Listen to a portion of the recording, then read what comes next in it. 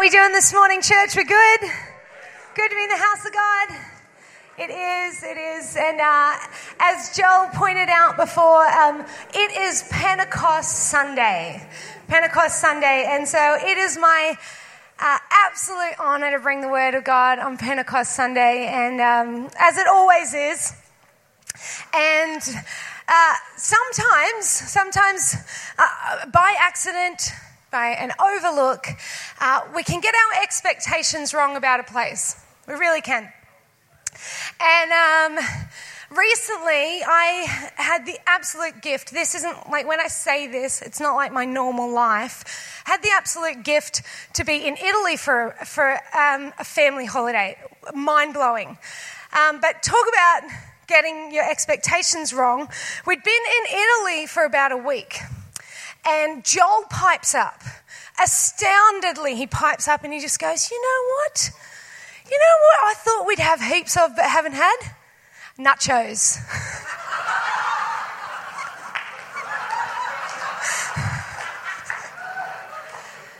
Joel, he thought we were in Mexico. He figured out we're a totally different continent. So today, I want you to have your expectations right. Because we are not in church today to be entertained. It's great to enjoy church and enjoy his presence and fellowship together. But the sole purpose here is that we would be transformed to be more like Jesus. And sometimes as a preacher, people will come up afterwards and go, I really enjoyed your sermon. And your heart kind of breaks. You're like, you enjoyed it. That took my blood, sweat, and tears, and you're meant to be more transformed like Jesus. So today, it's not entertainment. It's not entertainment. And that's up to you. You could sit back and hear the story of Pentecost, and that'd be awesome. And you could enjoy it. Or you can take this moment and lean in. And you can say, these next few moments are not dedicated to my phone.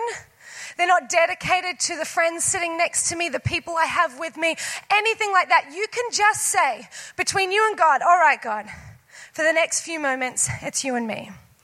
It's not even what I'm saying, it's what is he saying to you, Spirit, because he does that. He takes a message and he splits it 100 different ways right to speak to your heart. And so if that's you this morning, even if you're skeptical, would you pray with me? Lord, thank you for the message. Thank you for the word of God. Thank you for the Holy Spirit. Father, our prayer and our deep desire is that every one of us, people who are questioning Jesus and people who love Jesus, would walk out these doors a little more transformed to be like Jesus. Because that is the only thing that we desire, Lord. You are the only one who fulfills. You're the only one who saves, and it is our honor today that you would come and meet with us.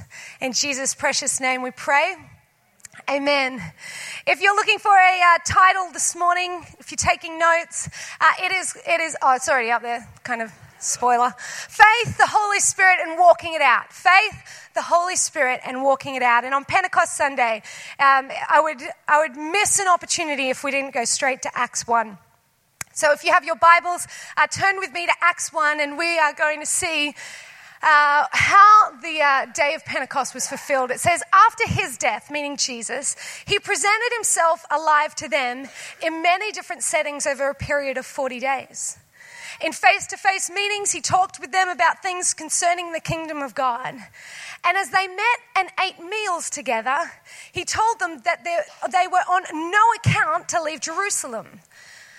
But they must wait for what the Father had promised. The promise you heard from me. John baptized in water, and you will be baptized in the Holy Spirit, and soon. When they were together for the last time, they said, Master, are you going to restore the kingdom now? I've kind of been waiting for it. Is this the time? And he told them, well, you don't get to know the time. Timing is the Father's business. What you'll get is the Holy Spirit. And when the Holy Spirit comes on you, you'll be able to be my witnesses in Jerusalem, all over Judea, Samaria, and to the ends of the world. Faith. Faith is what Jesus was requiring from them.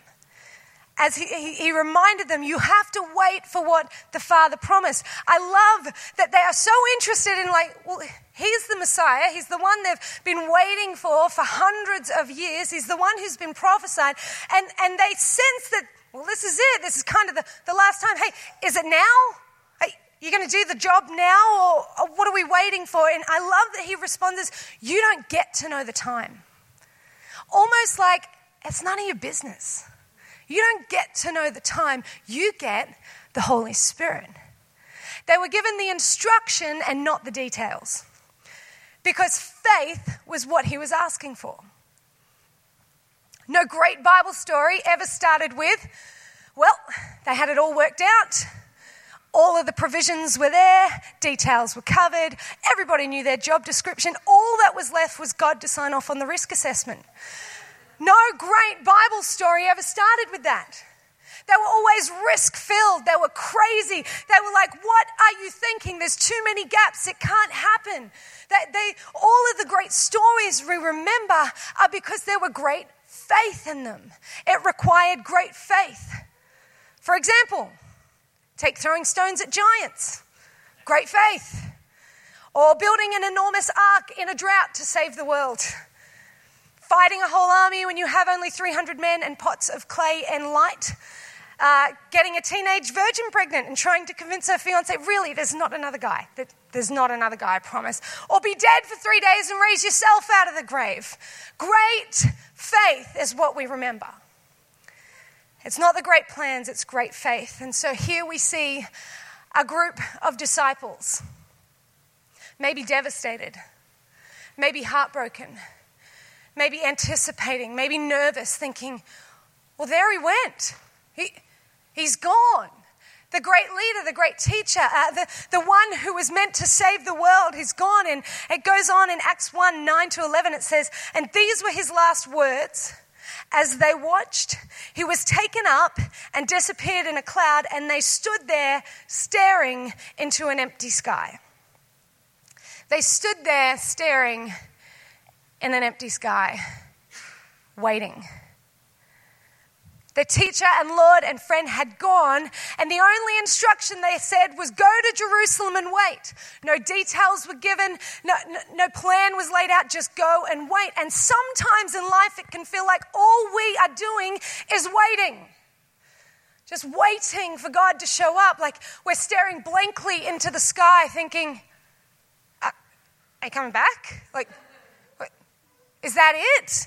And almost as if we're looking at the remnants of what God had done before. He's worked here before, so I'll just stand here and look and wait and hope that he turns up again. Or because we had some great encounter with Jesus at some stage in our life, we just set up camp there and we just said, well, it was great here for a moment, but Jesus didn't meet with them there to set up a dwelling place. He set up a place of direction, not a place to stay, but a place to go. And possibly you might be in life standing and staring into a blank sky thinking,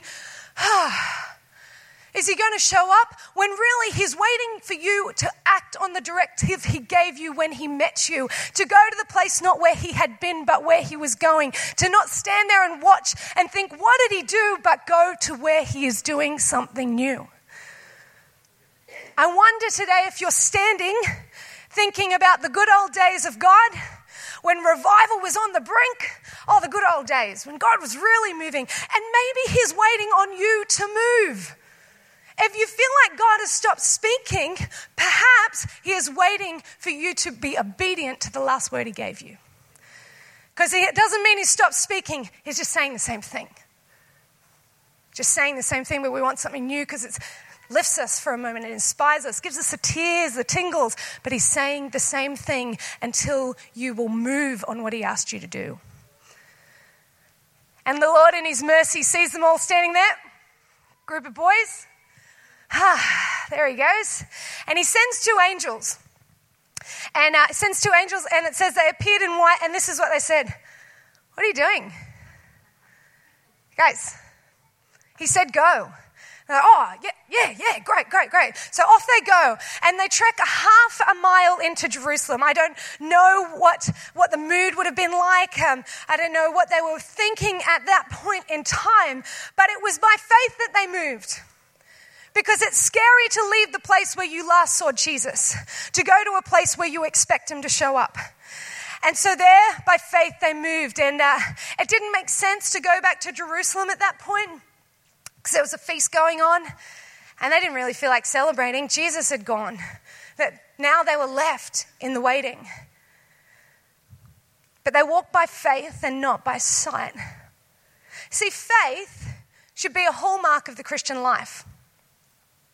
Because we're known as believers, not those who once believed, but believers, those who believe as a way of life. And we are the people who are meant to be continually believing that God's going to show up, that he is always going to come through, that the Holy Spirit is always working, he's always on the move, he is always up to something. That is our role, that we would live in expectation of what he is doing.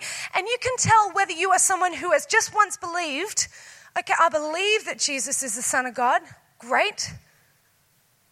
Or that person who is believing because you are always expecting and on the lookout for the miraculous to happen. Actively building your life like the miraculous is going to happen. Not just hoping, but making active decisions and living it out where everybody else goes, there's a gap, and you say, no, take it to the bank. God's going to show up there. I believe that the miraculous, I believe the promise that he's given me, and faith should be a hallmark of the Christian life. And here they walk in to Jerusalem to wait. Because I don't know about you, but I don't want to camp in a place where he told me to leave from. I don't want to camp just because I saw him there once, just because there was a sentimental feeling. God will call you out of your places of comfort so he can take you to places of conviction so the Holy Spirit can come and the world can change. This is the life of a Jesus follower. Hebrews 11:1, it says, faith is the substance of things hoped for, the evidence of things unseen. I was talking the other night to Brian, actually, when we were at the worship night, and he goes, are you preaching? We'd love to hear what's going on. And Joel shared so eloquently what's going on, how God is moving so powerfully. But I will share another side of some of the things that we've seen. And there's so many new faces, and I don't know a lot of your faces, so really quickly, I am part of a music missionary, and we live in the USA for about 9 months of the year, and we just travel the whole time, youth conference, church services, festivals, and share the word of God through music to young people. That's what we do with our lives. It's not glamorous, but it's worth it. And there's a great cost to it, but it's worth it because God promised that he would be there and show up, and he always does. And so over the past couple of years, we've seen so many miracles happen. Like, we haven't killed each other. That's a really good one. But God has just shown up so many times. And this one particular time, we were performing some songs as a part of a church service. And I say performing because we weren't leading worship. They had worship. They just wanted us to come on and do like 3 songs after the worship. Slightly, I don't know. Anyway, we did it. And we were waiting out the back, and we were talking to one of the pastors out there. And we got chatting, and it turns out that he had been a missionary in Hungary for many years. And so this drew our hearts right in, fresh missionaries to the USA. And we were just on the edge of our seats just listening to these stories about how God showed up and what God did. And amongst the story, he said this thing that God will give you what you need when you need it, not just when you want it. And we're like, ugh. Anyway. But he said, because you know what? I was over there for a few years and I didn't need a car at that point, but then God asked me to go further out and I needed a car. And so I just believed that God would give me a car. And he told many stories that afternoon, and we loved listening and chatting with him. But afterwards, Luke said to me that God had dropped something in his spirit. And when he said that, he said, God's going to give us a car. I said, great, you believe for that? And so he did. He held on to that, and that was about 2 years ago. So nearly 2 years have passed. We hadn't been given a car, and we're starting to think, well, now that we have we've got 2 couples over here, and it's kind of hard. We're borrowing people's cars and things like that. And really, what we need is for Dan and I to get away from the boys for a while. So we need a car. And the thought started to take over, well, maybe we need to look at buying a car. And every time we had that kind of conversation, we chatted about it, and then we always kind of came around, but let's not forget, God could just give us a car. And so we never pursued buying one or anything like that. And we're at a youth conference this one particular weekend. It was a wild weekend. I'm telling you, the travel that we had to do that weekend, I think in 5 days, all of us got maximum 17 hours of sleep. It was just incredible how much we had to travel that weekend, and we were exhausted. And we just finished another youth conference, and the church had asked us to lead worship the next morning.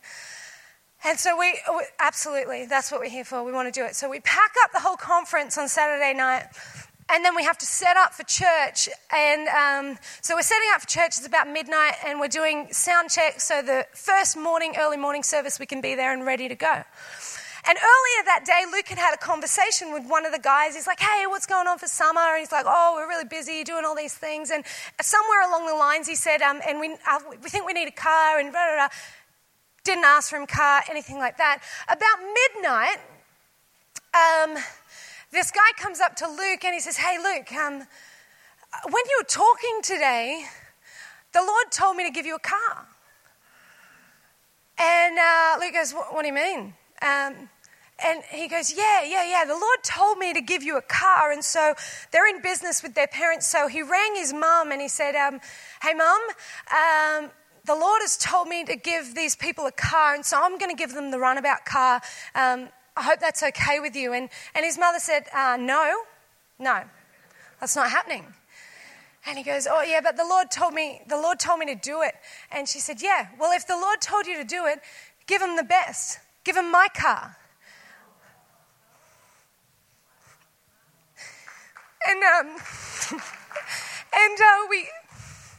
You can only imagine what I was like when I turned up at their house the next day. A mess. And I just fell into their arms. And I just said, thank you so much. And they were so casual about it. They're just like, don't think us. Everything's the Lord's. And so it was our faith that believed for it. But it was their faith that it came through. And we cannot underestimate the power of our faith. The power of faith, believing that God will show up. And so now we are the proud owners of not a runabout car. It's a beautiful 8-seater, 4-wheel Honda Drive. Like I don't know what cars are. You get the picture. It's awesome. Like, it's so good. And God is so good. And if we would just not rush ahead of him, if we would just go in Jerusalem and just wait. Just wait in your faith. We sometimes underestimate the power of our faith, but time and time again, here we see Jesus. Here's just 4 examples. If I gave you heaps more, we'd be here all day and you'd be really cranky about things. And so it says this, Matthew 9:22. Jesus turned and seeing her, he said, take heart, daughter, your faith has made you well. Luke 17:19, and he said to him, rise and go your way. Your faith has made you well. Luke 18:42, recover your sight. Your faith has made you well. Matthew 8:13, go, let it be done as you have believed. We think it's all Jesus that has to turn up, but his power has turned up. He's waiting for our faith to pull the promise from the heavenly realm onto earth. His power is activated by our faith. So, in faith they waited for the power of the Holy Spirit. The Holy Spirit. No joke, I'd finished this sermon last night and I was driving to dinner, and I felt like the Holy Spirit say, make sure you don't talk about me too much. Make sure you talk about Jesus a lot. I really felt like that. And I thought, that is so the Holy Spirit. His job and his function is that we would point to Jesus. And so here, the Holy Spirit, the power. The power which we have received comes because of the finished work of Jesus, but it comes through the Holy Spirit. And as we read on in the story, we see the disciples head back into the city and they meet in the upper room and wait for 10 days.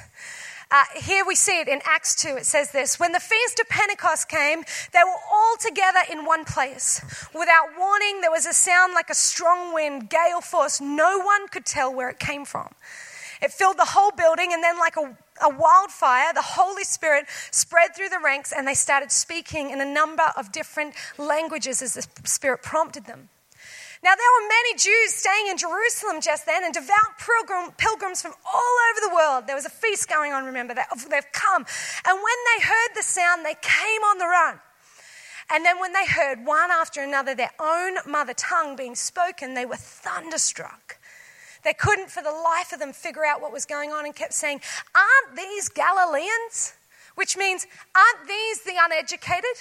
How can they speak a few languages? How come we're hearing them talk in our various mother tongues? It goes on to say 15 languages that I'm not even going to try and pronounce. And they said they're speaking our languages describing God's mighty works. Now, the Message does a great version of describing that, but in the NIV it says they saw what seemed to be tongues of fire that separated and came to rest on each one of them. All of them were filled with the Holy Spirit and began to speak in other tongues as the Spirit enabled them. Can you imagine being in that upper room? It wasn't just the 12, there was about 120 men and women. And the Holy Spirit descended. I wonder what they were doing. Were they singing songs, trying to comfort? Was Mary on cup of tea duty? I don't know what was going on up there, but they waited. They were waiting for the Holy Spirit, and then suddenly the Holy Spirit came, and it changed everything. Why was this such a powerful event? Why do we know that this was the fulfillment of Pentecost? Well, let's take a look at the Old Testament. I need you to stay with me. There's no stories here. It's just Bible, so you have to stay with me, okay? What is Pentecost? Pentecost is part of the 3 major feasts in the Jewish culture. There were 7 feasts, but the 3 major ones. So Passover had 3, Pentecost had 1, Tabernacle had 3. So 3 major feasts: Passover, Pentecost, and Tabernacle. Okay, so when we look at the account of the Holy Spirit coming, we cannot skip over that it's the fulfillment of prophecy. Because as we look back, we can see a picture of what was coming. It was not yet in full, but it was coming. And as we look and we see Jesus was the fulfillment of the law and the prophets. Let's have a look at Passover. Passover originally, it was a feast. Passover was a feast to celebrate when the lamb was sacrificed. Its blood was painted on the doors of the Israelites so that the spirit of death would pass over them. Fast forward to the day of the crucifixion, the day of Pentecost, the day of Passover. The pure, perfect Lamb of God was sacrificed. And sins were not taken just for one night. Death was not defeated for one night. It was defeated for eternity for those who would put the blood of Jesus over their life. Pentecost, Penti, meaning 5, Kosti, meaning to the power of 10. So 50 days after Passover, originally the law was handed down on Mount Sinai. Okay, so a feast to celebrate when the law was given on Mount Sinai. It was celebrated 50 days after Passover.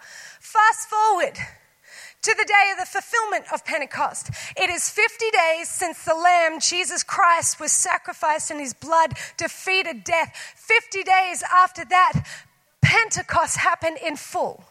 The Holy Spirit came down. So law came down and then the Holy Spirit came down. Let's look at them in contrast. Pentecost originally, cloud came down on the mountain of Mount Sinai and there was a loud, thunderous sound and people were scared and ran the other way.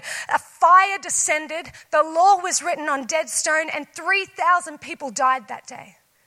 Fast forward to the day of the fulfillment of Pentecost. What happened in the upper room? The Holy Spirit came down, a loud noise in the city that drew people to run to see what the sound was. A fire rested on their head. Law was written on their living heart of flesh, and 3,000 people were saved that day. That is the day of Pentecost. You see, the law came down to show us of our unrighteousness and our powerlessness to actually fulfill it. But the Spirit came down to remind us of our righteousness, right standing with Jesus, and then gave us the power to walk a righteous life before God.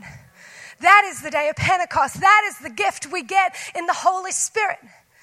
And Jesus says all of these functions about the Holy Spirit. He says this: dwell in us, guide us, teach us, remind us of what Jesus said, comfort us, advocate us. On the flip side, he says he also convicts of sin. He convicts the world of sin, righteousness, and coming judgment. So what I see is that if the Holy Spirit is at work in your life, he will always be lighting something up and burning something up.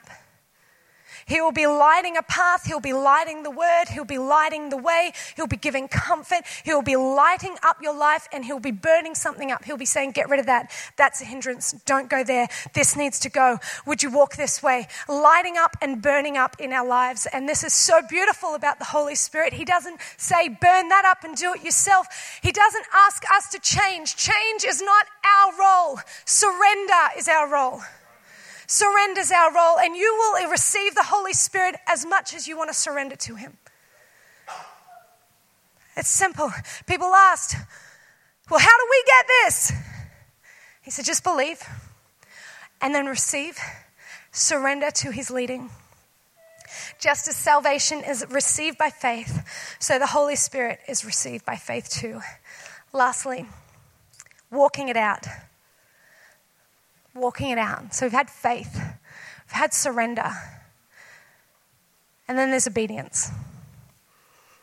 What you'll get is the Holy Spirit. And when the Holy Spirit comes on you, you'll be able to be my witnesses in Jerusalem, all over Judea, Samaria, and even to the ends of the world.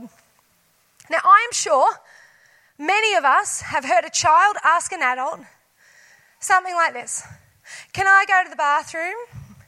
And all of the grammar Nazis in the room know they've done this. Well, you can, but may you?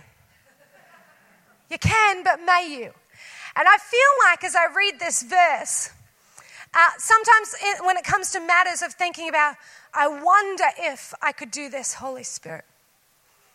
I wonder, can I be a part of the mission of Jesus Christ on the earth? Can I be part of that surrender? Can I be part of the kingdom? Can I give up control? Can I trust him? And the matter is not of permission, it's a matter of will. It says you'll be able to go into all of the nations of the earth. You'll be able. The power is there. You'll be able. Will you? That is the question that's there. Will you do that? Matthew 6:33 says this: seek first the kingdom of God and his righteousness, and all of these things will be added unto you. You see, salvation is a free gift through Jesus, but this verse tells me that the kingdom is something different. The kingdom comes to those who seek it. A life that leads to true freedom is not just a life that once believed, but a life that walks in believing and seeks out the kingdom of God. That's why we can see people accept Jesus and they never change. They think it failed. They think God is just a load of fairy tales because they just believed and didn't continue to become a believer and seek out the kingdom of God. We can get this so wrong. We can see all of the things that can distract us, all of the things that the world says are important, and they're great things. They're not evil things, but we're not to seek after those things. The career, the house, the family, holidays, money, friendship, clothes, followers, cars, relationships, all of these things are the things that God said he will add once you seek. And we're to seek first the kingdom of God. You know, when I was in year 12, that's a long time ago. man. I really wanted glasses. I wanted braces too, because everyone had braces and glasses, and I really actually felt left out. And my sister had braces, she had glasses, all of my friends had these reading glasses, and I would do anything to tell Mum, I think I need glasses. I really think I need glasses. And then year 12 came around, and honestly, my eyes kind of hurt a little bit when I was looking at the board. And so off to the optometrist we go. Off we go.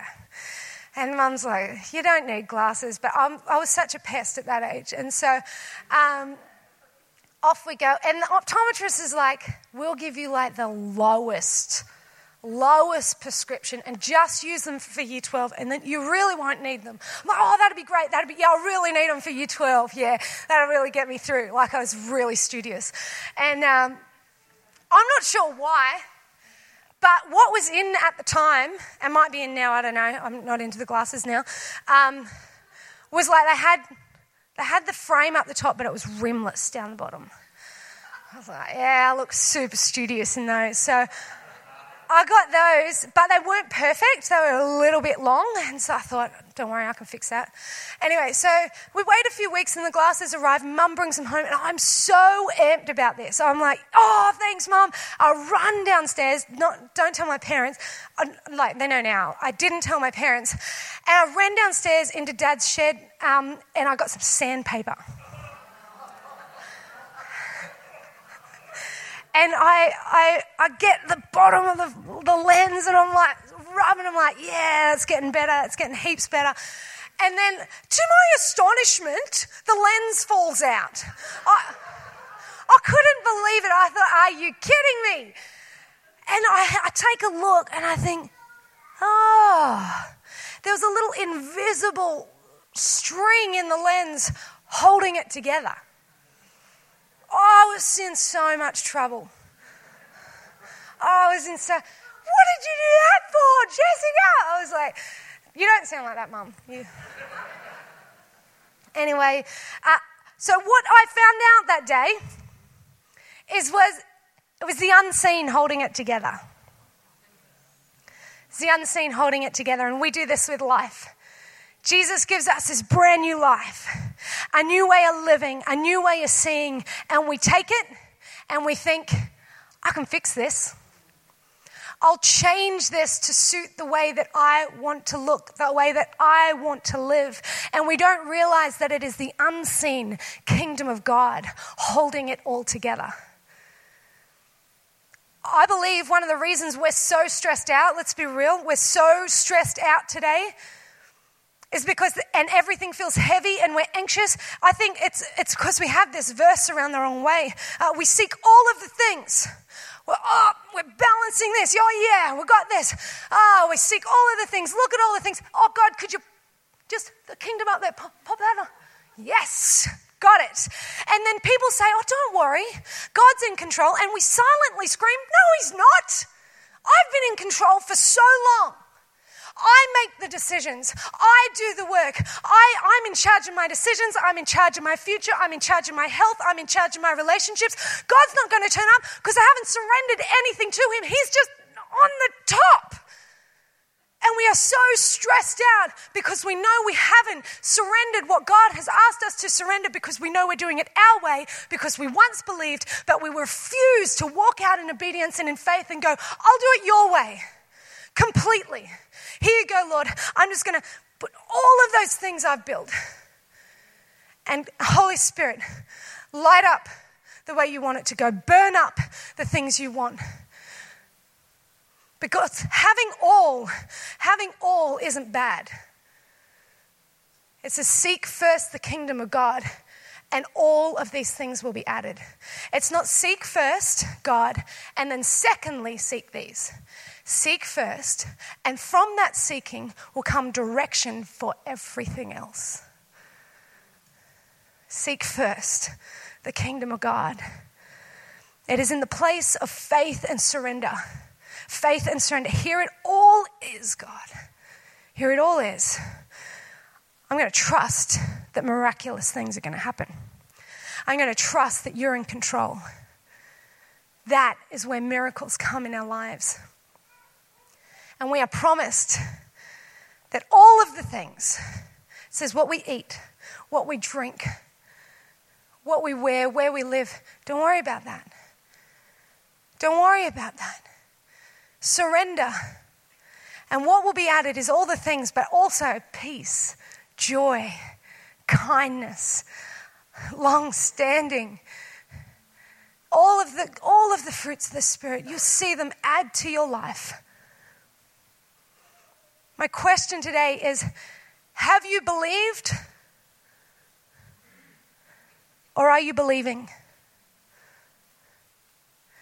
Have you had faith, but just staring, waiting for, well, come on, do the work. And refused to do the obedience, or maybe refused to do the surrender. Maybe you got to Jerusalem and then you thought, you know what, it's a bit too long to wait. I'm going to do it my way.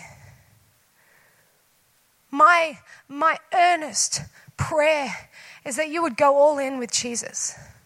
I have known him never to fail me. I might shop at thrift stores, but I am content. I might eat my meals in houses of strangers, but I am full. And I might rest my head in places I will never go ever again and meet their name at 1 a.m., but I know I am safe. What is the Lord asking you to do? What is he asking you to surrender? Because I guarantee you, it's hard. There's a cost, but it's always worth it. It's always worth it. Can we stand? If the band would come. If you haven't heard about this Jesus, and I want to tell you, and the Holy Spirit wants to tell you, he is everything you've ever dreamed of. He is more than enough for you. Romans 10:10 says this. It's the word of faith that welcomes God to do the work and set things right for us. This is the core of our preaching. Say the welcoming word to God, Jesus is my master. Embracing body and soul, God's work of doing in us what he did in raising Jesus from the dead. That's it. You're not doing anything. You are simply calling out to God, trusting him to do it. That's salvation. With your whole being, you embrace God setting things right, and then you say it right out loud. God has set everything right between him and me. If you need Jesus today, that is the instruction that the Word of God gives. Call out, you're my master, and believe that everything is right between him and me. Romans 5:17 says it like this.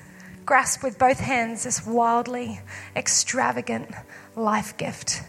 For those of you who have once believed or who are believers in this place today, that is, I implore you, grab with both hands. Don't hold the world with one, hold Jesus with other. Grab with both hands this extravagant life gift that Jesus offers. Amen.